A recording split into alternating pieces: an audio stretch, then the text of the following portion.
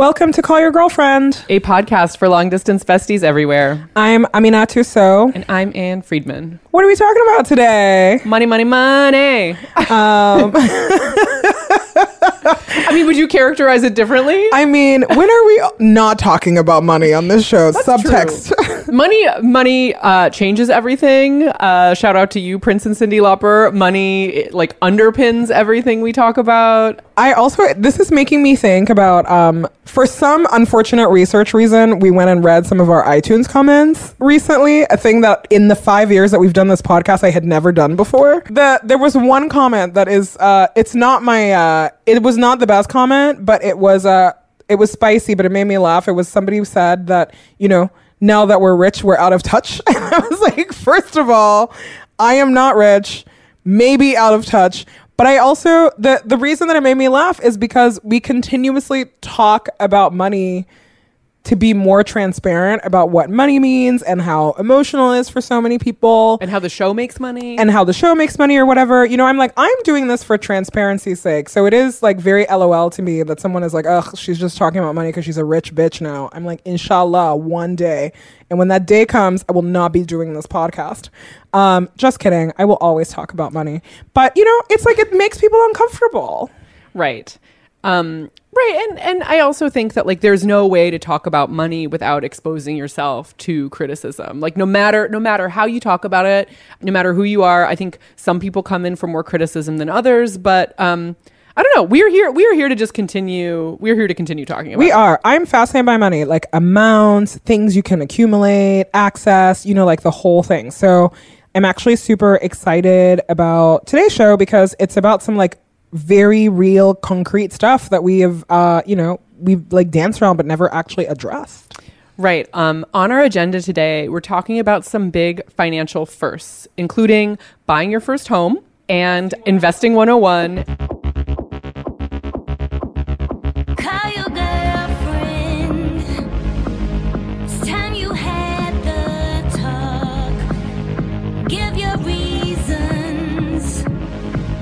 Say it's not her fault, but you just met somebody new. Our first guest is a friend to you and me, a person we wanted to have on this show for a long time. Aisha Bailey Manley is a real estate agent and designer who lives in Los Angeles.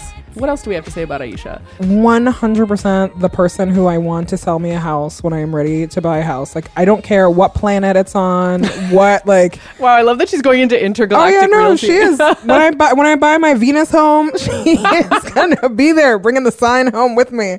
But also someone who is so I'm so stupid about home ownership. Truly, I still barely understand it. It seems I don't like owning anything that is bigger or more expensive than my computer for emotional reasons. And so just knowing that there's someone in the friend family, one, that knows so much and also can talk about it in a way that is both knowledgeable and acknowledge that it's also an emotional decision that people make, I think was something that for me that was new. Because I always think about real estate agents as either grimy people on Bravo shows. Wow. Or just, former Miss South Carolinas who become, real estate agents. Like a face on a bus bench kind right. of. Yeah. And so just, I think that really thinking about this is a real job of people who do real things. And there are people who care a lot about how, buying a home, what it signals and what it means, and also how it can change a neighborhood or it can change a city, and all of the implications that come with home ownership, from the money aspect to the gentrification aspect to the, you name it. We're here. It's something that is that's very heartening to me that there are people who sell homes who think about that, because if you read a lot of stories in the news about home ownership, a lot of people are being exploited out there, and most of the people are people of color. So yeah. And I will say this about Aisha too, is and also just to prepare you to listen to the conversation that she and I had, you can kind of Google, oh, I'm buying my first home. What does my credit score need to be? Or you can find a calculator for what kind of mortgage loan you're going to be able to get or something like that. But the questions that you have to ask yourself about where you want to live, about negotiating the buying process with not only your realtor who you're probably going to have, but also if you do have a partner who you're buying with, the complications that arise there. Aisha is really good at the kind of like, okay, like, yeah, you've done the first page of Google results on like how to buy a home, and we're going to go deeper than that with what you really need to know. Right. I'm excited to listen to this one, Anne. Aisha, welcome to Call Your Girlfriend. Thank you. I'm so excited to be on. Oh my God. It is such a thrill when you know that your friends are experts and then you can tap that expertise for the fucking podcast. I'm so excited to have you here. Okay. So today we're talking about buying your first home. Yeah, it's a big deal. It's a big deal. I wonder if you could start out with the sorts of things that a person should be thinking about before they even get to that, like, I'm shopping for a home stage. Like, before you get all excited and download Zillow, what are the criteria you should probably meet before you think about becoming a homeowner? Yeah, you know, the fun part is the looking part, because it's like, who doesn't want to look at pretty homes? It's like very exciting. The homework I always advise my clients where to start is to contact a lender and kind of really establish your budget. So like call your bank, basically. Yeah. You can call your bank. There's private lenders who offer a plethora of different loan programs that you might want to talk to. So I think there needs to be a bit of research there. Mm-hmm. Sometimes your bank's the first place to start. You already have an established relationship with them, and they can kind of like, they see your credit, they see your debt, they see all of that stuff. They see your insides. And so they can kind of sum up what kind of interest rate or loan program that they can offer you. So I think that's a great start. Before you even start to look at like neighborhoods and homes, I would figure out your budget, because you're pretty much just window shopping with a credit card that may not be able to afford. Decline. It will decline. You're like, excuse, that embarrassing moment. You don't want to be caught in a situation like that. Totally. And what about, like, I'm someone who, when I get a notion that I'm going to own a house in the near future, I will use like one of those online calculators that will tell you like what your price range is. That is not like an expert at a bank. Are those bullshit? For the most part, they are, because by the time you're... Dang it. I know. They it's kind of like what to expect when expecting. Mm-hmm. So it's not like a really accurate guide. It's like an average or something. Yeah, just like an average. And then your interest rate will be affected by your FICO score. So unless you know exactly what that is, also your reserves, which is like what you have in the bank, your down payment, that will all factor into like what you'll end up getting as your interest rate and what will be your mortgage. So it's kind of hard to just go based off of that, but it gives you a general idea. Right. But I should basically just like go to some kind of financial institution and actually ask. Yeah. And like let them like pull your credit and give you like a pre-approval. Like I do not advise my clients to even start looking until they're pre-approved, because they're just kind of wandering without kind of any kind of boundaries. And that doesn't always help people. Like maybe there's a neighborhood that you want to buy into and you can't afford it. And you need to kind of know that and manage your expectations and go, hey, I'm not willing to pay X amount of dollars to live in said neighborhood. And that gets shut down, and that makes the search just so much easier. And it kind of opens your eyes and kind of guides you to places that you didn't think you were going to end up in. Right. And what about other factors that go into being ready to own a home, like outside the pure financial? Okay. Yeah, that's a really good question. Obviously we're going to look at your finances and see if you're like financially ready, but there's also an emotional and psychological component. Home ownership's kind of been talked about, and it's it represents a certain level of achievement. And it also is going to take you down a road, because you're dealing with like your shelter at like a very like basic level. Right. So your refuge. Yes. Yeah. It's like and it's also like a big statement, and it costs a lot of money, and especially where we reside, it's expensive. We live in one of the most expensive cities in America. Yes. Yeah. So all of that comes into play, and like kind of how you've envisioned yourself, and where your friends gather, and like, where you can possibly like start a family or start a community. So all of that kind of factors in. That's something you need to be prepared for too. And also like the time commitment.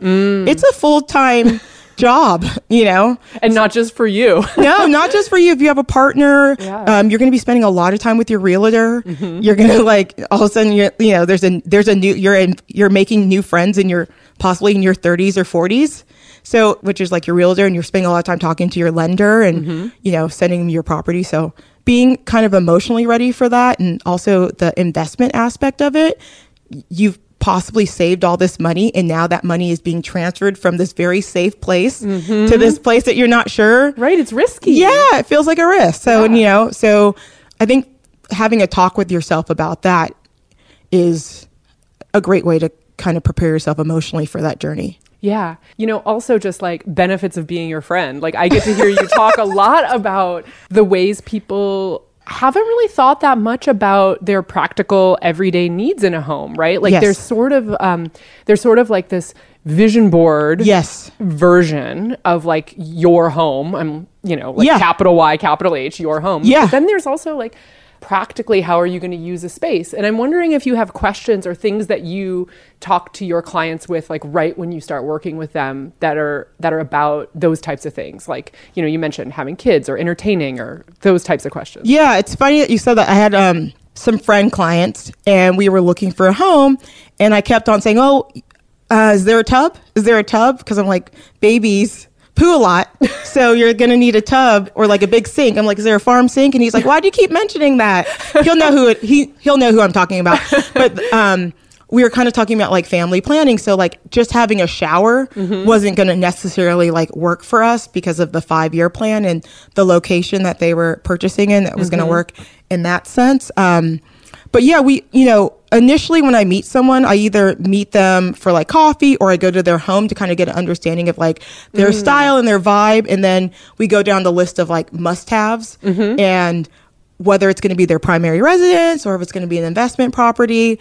I always like to come back to, is it a place that you'll live in? If you lose everything, will you call this place home? And I usually don't like to sell to first-time home buyers a place that they're not going to inhabit because it's just, they don't really have the expertise and like the emotional maturity to kind of deal with something like that. And I think it's just safer. But room count, like is it going to be okay if like mom and dad come visit? Like, do you have an animal? How important is like, how walkable is the neighborhood? Parking, which comes up a lot because there's, a lot of homes in certain price points where parking is not included or it's street parking.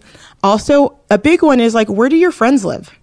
Because if you find a house like, for instance, in like El Sereno and your people are on the west side, that's a shift that changes the dynamic a bit. So right. For people who don't know LA geography, that is like other side of the moon. Yeah. I mean, like that's how I feel about the west side in general. I'm like, I don't have any friends in Venice. We don't go there. Yeah, we don't go there. Even unless there's like a good sale, maybe an estate sale will like, but even that. The beach, Yeah. But yeah. So, but it's vacation. It's not like part of my everyday life. It's a commitment. Yeah. So it's like, so you kind of want to like factor all of those things in. Schools. We talk about like if someone's planning. I hate to get like, I don't want to like ask people who are having kids, but like it comes up because it's a we're factor. Like, it is a factor. If you're single, if you're planning, all those things kind of like, if you're single and you're like, hey, I'm happy, maybe we start you off in a smaller home or, all of those things kind of try to go down that list to get a real understanding of where they could be happy for the next 5 years at least. Right. And that was my next question, because I think I get hung up sometimes on being like, okay, in 50 years, am I going to want to live? You know what I mean? Yeah. Like when my parents moved into the house that they own now, my dad was like, they're taking me out of here in a box. Like, like I come from people who are like, we just He's stay like, my put. forever home. Exactly. Yeah. And to hear you say like 5 years, like what is the rough, time estimate that you give people? Well, most people think that they're going to move sooner than they are. So I take that in, but I don't use that as my guide. I'm like, okay, what can they kind of grow into? So whether it's like, we look at things with like a big lot size where we could possibly add like ADU or what's an ADU? It's an accessory dwelling unit. Oh yeah. So like a little in-law. Yeah. flat. Like a little, so like maybe like, or if parents live out of town, like I'm trying to factor all those things in. Like, how do we, if the market continues to go up the way it is, how do I protect these people and allow them to grow in this home if we can't afford to trade up? Yeah. So I try to factor those in, like room size, all within budget. And I think you should buy a place that you're okay with staying in for at least 5 to 10 years. Because it just usually, unless something really big happens in your life financially, a lot of the times it's kind of, even if you have equity, it's a little hard to like trade up and stay in the same neighborhood. So if you're okay Without with like, really uprooting your life. yes. So it's like if you're okay with like Silver Lake, for instance, if you bought a house here 20 years ago, even if you sell it, everything else has gone up. So you might have to like move to Altadena to get what you want. So I try to like be honest about that. Right. Unless you hit the lotto or, you know. Unless you hit the lottery, Or right? sell like a hit or Right. sell an app or something. At which point your questions in life are Oh totally yeah, very different. anyway. You're like, Yeah. can I get a yacht? Yeah, yeah, exactly. Yeah, buying your first yacht is a Yes. different episode. Which is like a whole, I have an opinion on that. I was like, okay, Yeah. it's ridiculous. So, what should our listeners look for in a realtor? Someone that name starts with an A. And it's, I only go with people whose names end in Isha. Isha? Yeah. It's not a lot of us. Start with A and end in Isha. Isha. So I think experience doesn't always show itself in age. I'm not just saying that because of my age, but I think someone should really research like the reviews of the agent. You can also see their transactions and see like what type of homes they sell, where they sell homes, and see if you kind of vibe with what they do. Is that on Zillow or something? Yes. Okay. You should be able to like see everything they do. I think sometimes a big mistake that happens is like you get referred someone from like grandma and grandpa who is great. You're looking for loyalty and you're looking for a fighter. You want someone who's going to like, you know, have your best interest, but they might be out of touch in that area or out of area agent. So you want to make sure like where you're looking that person's actually like active. I think you should meet with them and see if you connect, because you're going to be spending most of your, like, tell your friends bye-bye. You'll be hanging out with your realtor on the weekends and doing private showings and, you know, texting them and talking to them and emailing them. So you just want to make sure there's a connection and that you can communicate your wants and needs to them effectively. So I think that really kind of matters. And, you know, you want someone who's going to fight for you, because things come up in these transactions that require someone who's not afraid of like pissing people off at times, especially if you're, you know, the buyer's agent. And so you want someone who's not gonna, you know, who's gonna make sure that you're number one. Yeah. Who's gonna prioritize you? Yes, absolutely. Yeah. I'm not quite sure how to ask about this, but I know it's something that you think about a lot and we've talked about, which is that a lot of times when people are maybe buying a first home, they are in a position of potentially being like a gentrifier, or like they are the options they have for where they would like to live might come with some uneasy realities in terms of like what their entrance as a homeowner in that neighborhood really represents. And I'm curious about how you think through some of those questions, both openly with your clients, like in conversation, if they express that they want to talk about it, and also how you think about it as a person of like power and resources in this industry. Yeah, that's actually a really good question. It obviously comes up a lot because of the cost of living and how expensive certain neighborhoods are. Part of the issue with gentrification, I feel, is this kind of, I think it's the way you enter the neighborhood that can be offensive. It's like you kind of show up, you bought something, you feel like you technically own it.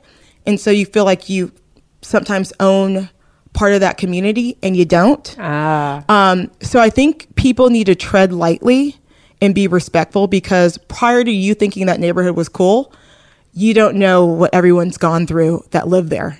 It was talked about or kind of dismissed or degraded in a way. And so now it's hot. So everyone's cool and they're all, you know, kind of running to it. But I try to have real conversations with my clients about their letters or the way they kind of express themselves when talking about these properties or these neighborhoods. What do you mean letters? I don't know what that is. So a lot of times when someone wants to buy a house, they'll like write a letter kind of introducing themselves to the owner and a realtor.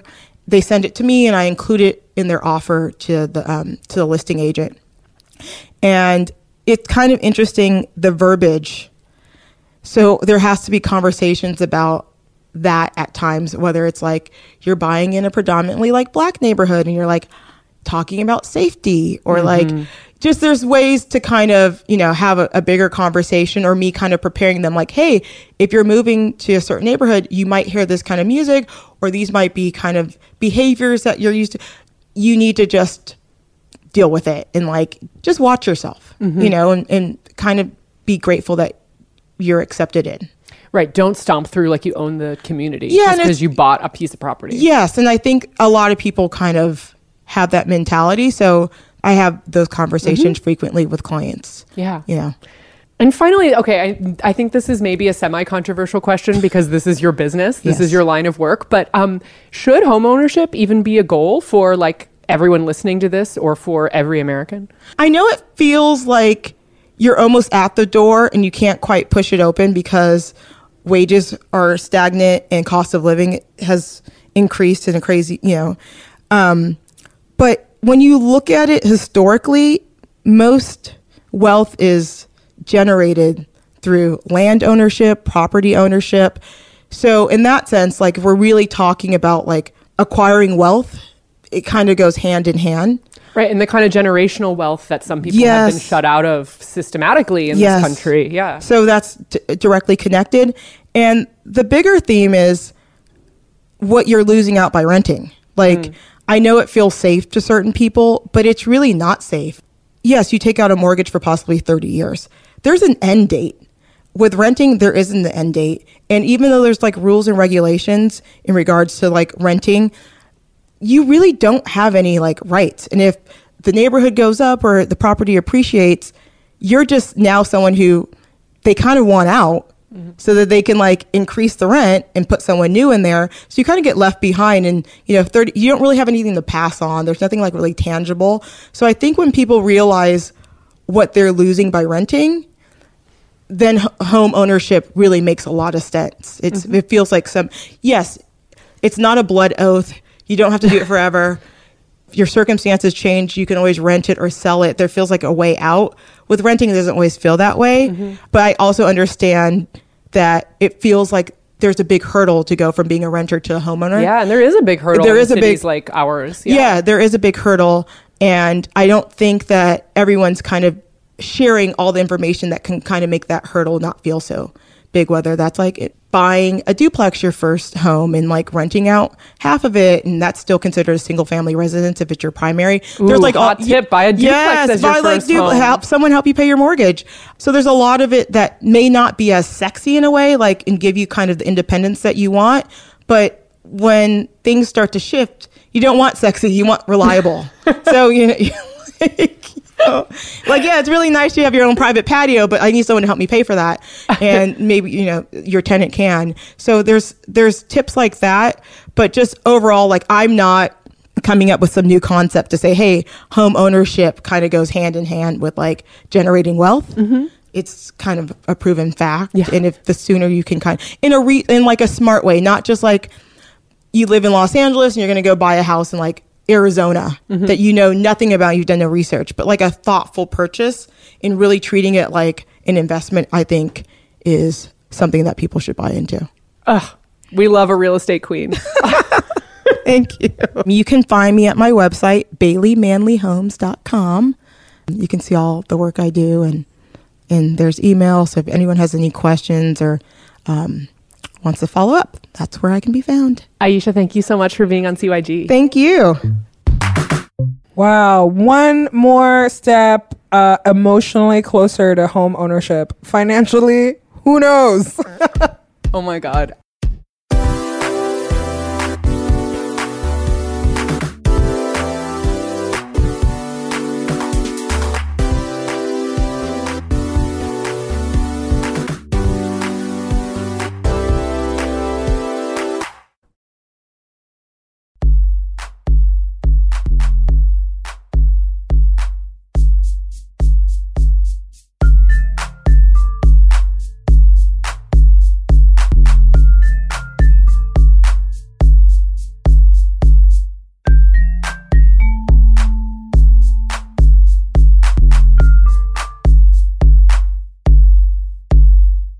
Our next guest is also really great at thinking holistically and offering advice about financial matters beyond just the like first page of the Google results. I think I became familiar with Paco de Leon's work because you turned me onto it. 100%. I am such an evangelist for Paco's newsletter, which is usually whenever there's any kind of inbox, like email in my inbox that has to do with money, whether it's a newsletter of someone I don't know or my own accountant writing me, my blood pressure just immediately rises. And this newsletter does the exact opposite of that. It's like money Xanax. The newsletter is called Hell Yeah, and Paco is the founder of the Hell Yeah Group, a financial firm focused on inspiring people to be engaged with their finances. So like opening that email, like you're already doing the work, Paco. Like the fact that like you want to open the email is like, it's working. Yeah, another interview I'm excited to listen to. Yeah, so here's me and Paco. Paco, welcome to Call Your Girlfriend. Thank you so much for having me. So the big adult first we're going to be talking about today is first investment. Exciting stuff. I bet you a bunch of people jumped out of bed this morning and said, oh my God, I cannot wait to examine my 401k options. So I'm glad to be here to help facilitate that. Okay, that's true, but maybe they did leap out of bed and think, I cannot wait to get more money. Yes. maybe Doing kind of nothing. Okay, so you're selling it. You're selling it already. Where should one begin? Let's say I have a little money that I am not needing to live on, and I want to put it to work for me by investing it in someone else's business. So you've got a couple of options. I would say the most common first option and first way that people invest is by participating in an employer-sponsored 401k plan, or if you work for like a nonprofit or something like that, or if you're a teacher, often they're called 403b plans. All of these names are incredibly creative and exciting, and they correspond to like the place in the tax code where the rules are. So that's why they're called those. If you don't have an employer-sponsored plan, you can contribute to what's called an individual retirement account, also known as an IRA or an IRA. You have to have earned income in order to do that. And all of What does that mean? Earned income means you have to earn income in some way, shape, or form. Hey. Yeah, you can also do, like, we're already getting down into the weeds right now, but so all of these accounts are forced retirement, forced savings account for you in the future. Just imagine you're cute, old, adorable, shorter, shrunken, cute self, and care about your old, adorable, cute self. That's what these plans are for. There's all these rules about how much you can contribute and when you can pull the money out. That's basically because the government doesn't want to have to take care of you when you're old. They don't want to have to. Interesting. The government doesn't want to take care of people. Interesting. I know you're shocked by this information. So they create incentives by creating all these laws. That's the like real boring, dry, everyone should start investing at age 18 answer. And then if you're already like, I'm awesome, Paco, and I already contribute, I max out my 401k, I'm amazing, and I have an IRA. The other thing you can do is just go into the risky market by opening what's called a brokerage account. Okay, wait. Can I pause you right there? Absolutely. I'm like, this is 101. Okay. Yeah. So say, for example, that I am on staff somewhere and there is a 401k program through my employer, but I am feeling like, like I want to be a little more active or step it up. Is that something I should be like contacting my HR department? How would I usually go about that if I might already have something, but I'm looking to kind of be more active? Yes, I would start with your HR department. And what usually happens is all 401k plans have somebody who's in charge of them called it's probably just the financial advisor, and the HR person will generally direct you to that person, and you could call that person. What? Yeah. And they don't want you to call them usually because they're like, as somebody who has worked in financial planning and who has worked for people who have managed 401k plans, it's the easiest money there is for advisors. You just like show up every quarter, sit down, answer some questions, enroll some people into a 401k plan, and then collect your checks and say goodbye. But every once in a while, somebody will call and we're like, who the hell are you? And like, what do you actually want? You want to talk about your plan options? Like, oh, you're making me work for this. So you can actually call that person and you can discuss what your plan options are. Full disclosure, I am not a financial advisor who gives investment advice. Therefore, this is not investment advice. Right. It's the meta, like kind of how to go about it. How to go about it, yes. But generally speaking, most people just need to invest in what we call a target date fund. And a target date fund is basically a portfolio that is already allocated for the amount of risk that you should take. Stay awake, Anne. I know it's boring. Boring. As soon as you use the words allocated risk, I like fell asleep immediately. All right, let's use an analogy. So think about risk as like spiciness, and think about your portfolio like the amount of money that you're investing as a dish of food. And the older you get, the less spicy your tolerance is. Like you have to take on less risk. With a target date fund or like a target it is called a target date fund plan. All you do is you invest money over time as you're employed. You put money with every paycheck and it rebalances itself. So it goes from spicy when you're young and over time it just gets bland and less spicy, and it's called set it and forget it. You don't have to worry about it. Oh, now that is a phrase I like. Okay, so that is sort of if I want to be a little bit more attuned to where I might already be invested through my employer in my retirement fund. And then you were about to launch into, but if you kind of want to like go it alone. Yes. Not if you kind of want to go it alone. It's if you want, I mean, you can go it alone. You could go to Vanguard.com, open up a Vanguard account and buy, you could buy an ETF and invest your money in that way. There's people who enjoy that level of nerding out. But this is something you can do in addition to retirement. Okay. So in a perfect world, everybody gets paid enough money to save for the future. And they're saving for retirement. And they're maxing it out. And You're laughing at my facial expression where I'm just nodding sadly about the fact that this is not true in the United States of America right now. Right. Yeah. And you're maxing out your retirement and you feel great and you feel good about your cute, adorable, old, shriveling self in the future. And you're like, wow, I've already saved enough in my emergency fund, which is 3 to 6 months of cash that you have on hand. I have extra money because I'm amazing. Where could I put it? And you could put that in what's called a brokerage account. Okay. And a brokerage account is basically it's like a bank account, but instead of just putting cash inside of it, you first put cash inside of it and then you use the cash to buy stocks or bonds or mutual funds or what are called ETFs. Okay. My head is spinning already.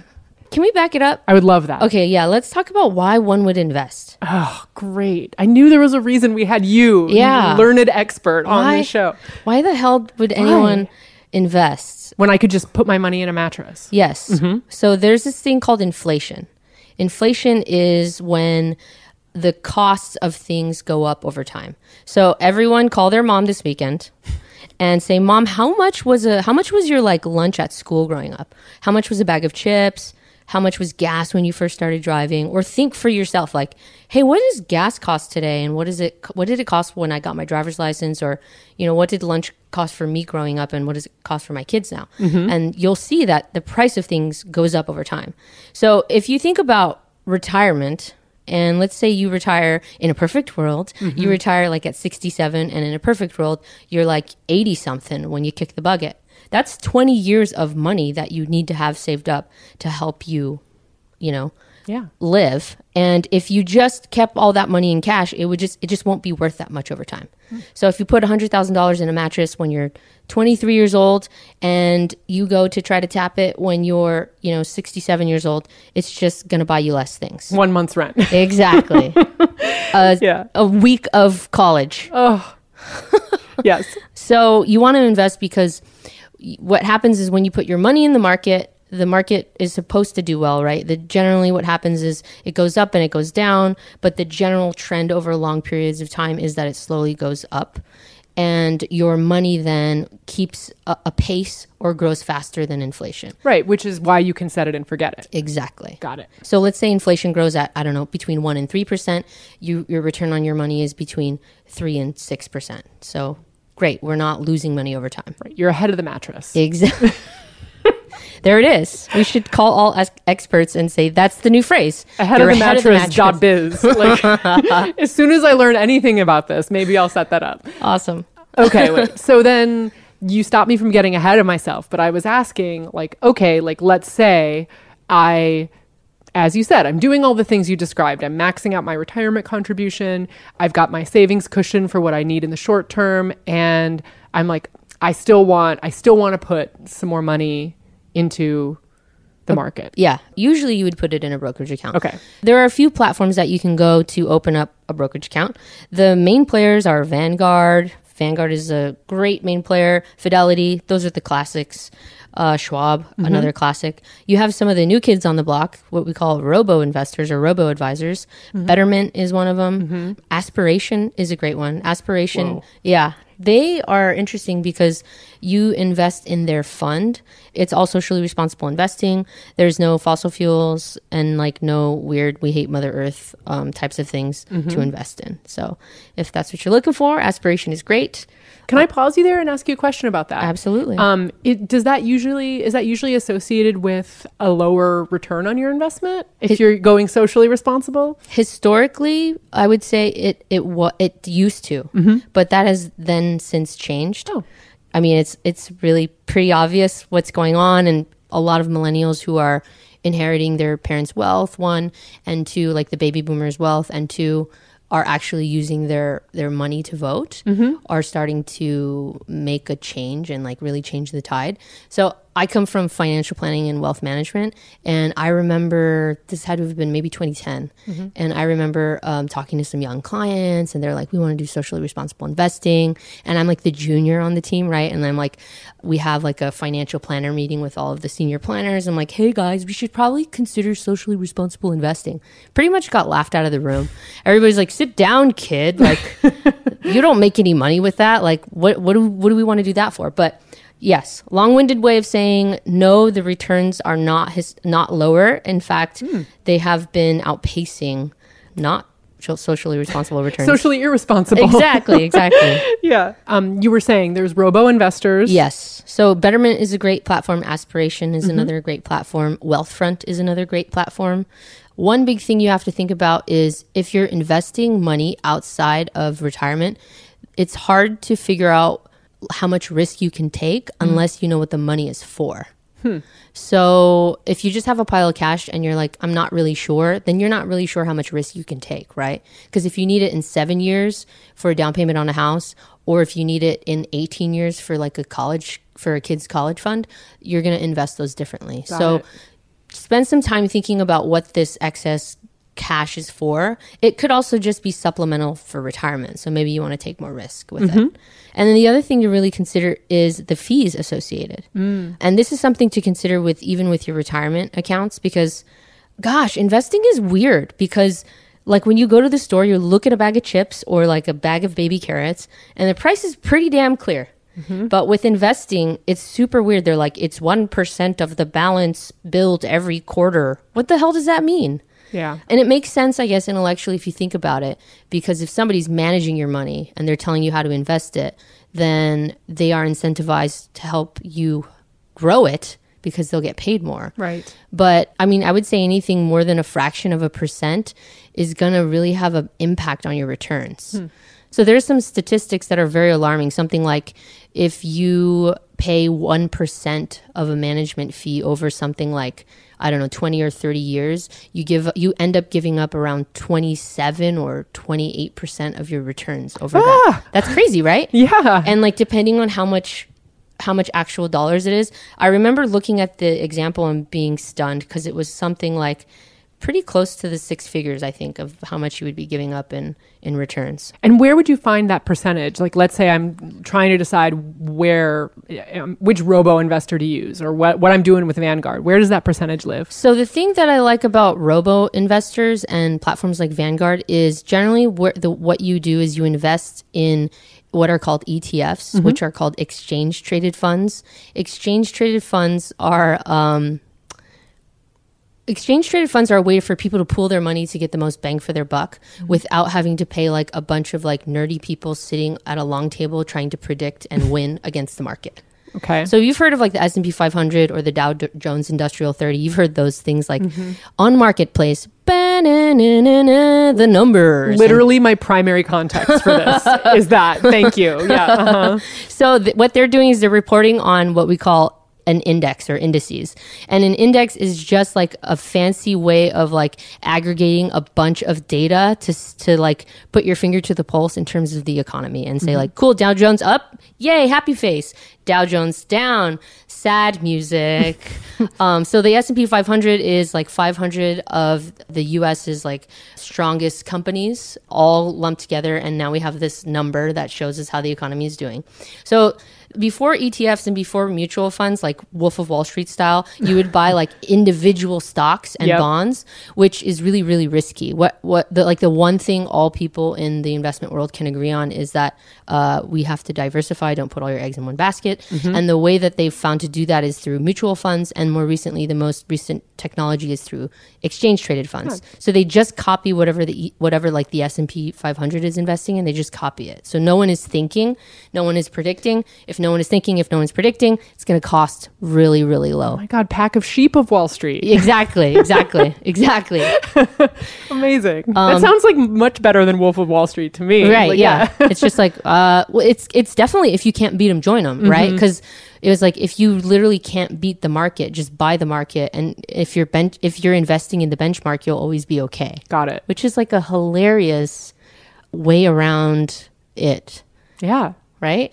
It's surprisingly, we're talking about like the literal functioning of capitalism, and I'm like, oh, it seems so warm, fuzzy, and collective. It's like a funny, it's a funny thing. Oh, there's some dark stuff. Oh my There's God. definitely some dark stuff. Tell me more about socially responsible. No, I'm just Right, kidding. exactly. So with like ETFs, you're going to pay a fraction of a percentage, and that's pretty much going to be one way to diversify, and two, a way to like keep your costs down and keep your returns. Okay. Yeah. So I have like $200 to invest. All right. I know I have this like thing about a percentage point in my head of like, I'm not going to go above that. I am going to go open up, create a login at one of these robo investors. Yep. And are my options going to be pretty clear from there? Yeah. So with the robo investing platforms, they make it really easy to take your money. Okay. Like in a good way. When I was working at the finance firm, there would just be a giant stack of papers that I would have to touch. Ew. I thought you were going to be like a giant stack of money. That too. Yeah. Just like a giant stack of papers, and I would have to figure out how to get like 16 signatures from the client to like open up this account. And now you just like log in, and it's adorable, and it's like beautifully designed. And then there's like a graph, and the graph is like based on your age and how much money you have and what you told, like when you told us you want this money, here's how you can invest it. So they make it really simple to see what you're invested in. And of course you can override it and say like, well, put it all on black. Or, if you want to temper it, you can be more conservative. And I know I just kind of picked this number $200 out of the air, but is there a number where you're like, oh, that's silly. Why would you invest a number that small? No. Yes. I would I love hearing this. I would say put $5 in a month. If that's all you can afford, just start now, because what's really important is to form the habit. Once you have the habit, you're like, cool, $5 maybe doesn't really hurt that much. But and then you're like, whoa, 12 months later, there's like money here. And then they gave me free money. Like they email you, they're like, your dividends of $1.31 have been reinvested. You're like, oh crap, that's free money. So I think it motivates people, one, and two, you already form the habit. So once your income starts to rise, then you can, hopefully invest some of the difference in terms of how much more you're making. Amazing. Yeah. And then what did you say you wanted to get to eventually? Not the why, I the... want to talk about compounding interest. Oh, or yes. compounding, Oh. just compounding. Yeah, let's talk about it. So the reason why it's basically the same exact reason why student loan debt can grow into something gnarly is the same reason why your dollars in the market can grow into something big. And it's called compounding. And I always like to illustrate this with an example. So here's the example. And I'm going to give you option A and option B. Okay. Option A is I will give you $1 million today. Okay. Option B is I'll give you the balance of a penny doubled over the next 30 days. Which option do you choose? The balance of a penny? Yeah, isn't that? Yeah, it's weird. I don't even understand. I'm literally in my head like trying to cut a physical penny. So it sounds like a trick question because It does sound like a trick question. Yeah. Okay. So if you take if you take a penny and you double it over 30 days, I believe you end up with some of just north of $5 million. Okay. Wait, I don't understand. Because if you I'm like, okay, so we can link to this. Yeah, please. And it'll show you like a little calendar, and it'll show you the balance every day. So 1 penny doubled is 2 cents. Got 2 it, cents got it, doubled got it. is 4 cents. 4 cents doubled is 8 cents. And then after 30 days, it's something insane. Millions of dollars. That's not exactly how the market works, Right. folks. But it's to show you that compounding, it's exponential growth, not like geometric or arithmetic growth. It's huge. Got it. And it's the same reason why a student loan balance can be, $60,000 right out of school. You ignore it for many, many years. You look at it and you're like, oh crap, this is much bigger than I could have ever imagined. I love this frame of thinking about making even a small investment as allowing that principle to work for you rather than against you. Yeah.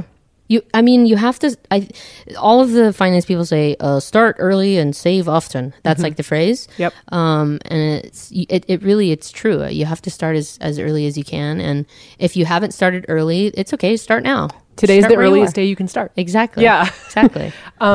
Great. So what's next? Do you like? I love chips. Oh, me Chips too. are so delicious. They're processed weirdness. Are you a kettle chip, a traditional Lay's? All of them. I do not discriminate against chips. Great. I have an open mind. What is your number one? Like if I were to send you a thank you gift basket of chips. Oh my gosh. What would your number one chip be? I think that it changes over time. Right now, I'm like into those tortilla chips from Laguna Beach. I forgot what they're called. Rusty's? They look like Rusty's, but they're not. Okay. But I like Rusty's. Do you like a Casa Sanchez? That's a really good I don't know tortilla if I've had a chip. Casa Oh, man. Sanchez. Actually, I have a bag that I might send you home with as a thank you. Amazing. And then lastly, where can people find you on the internet? Find your many musings, your wisdom. My wisdom, you can find me at thehellyeahgroup.com. I also have an online DIY personal finance course, and you can find that at howtonotfreakoutaboutfinance.com. You're the best. My pleasure. Thank you. Of course. Thank you. You know what I really love about Paco's work is that for me, it finally bridges that gap of so much financial advice seems that it's one that it's inaccessible for either vocabulary reasons or for like weird class warfare reasons, and also emotional reasons where you just don't want to go there. And so again, I was like, oh, here's a real human being who talks about money in real human being terms that I, dumb about money human being can understand. Another real human being. Right. Another real human being can understand. And so I feel like I keep saying this over and over again, but I think that this is so important because a lot of this advice is already out there, but does it reach the people that it's supposed to reach?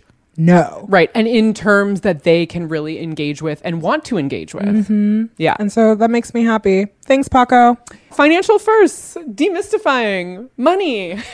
I love it. Let's keep talking about money. It's not bragging to talk about money. We're just all trying to get free together and share a little bit of information with each other. It's all cloaked in so much secrecy and weirdness. And also, like, if you're like me and you're anxious about it, it just never feels pleasant. And I'm just happy that there's real humans who can tell me how to live my life. Love it. Love it. All right. I'll see you on the internet. See you at the bank, boo-boo. You can find us many places on the internet, callyourgirlfriend.com, Apple Podcasts, Spotify, Stitcher. We're on all your favorite platforms. Subscribe, rate, review. You know the drill. You can call us back. You can leave a voicemail at 714-681-2943. That's 714-681-CYGF. You can email us, callyrgf@gmail.com. Our theme song is by Robin. Original music composed by Carolyn Pennypacker Riggs. Our logos are by Kanisha Sneed. We're on Instagram and Twitter at callyrgf, where Sophie Carter Khan does all of our social. Our associate producer is Jordan Bailey, and this podcast is produced by Gina Delvac.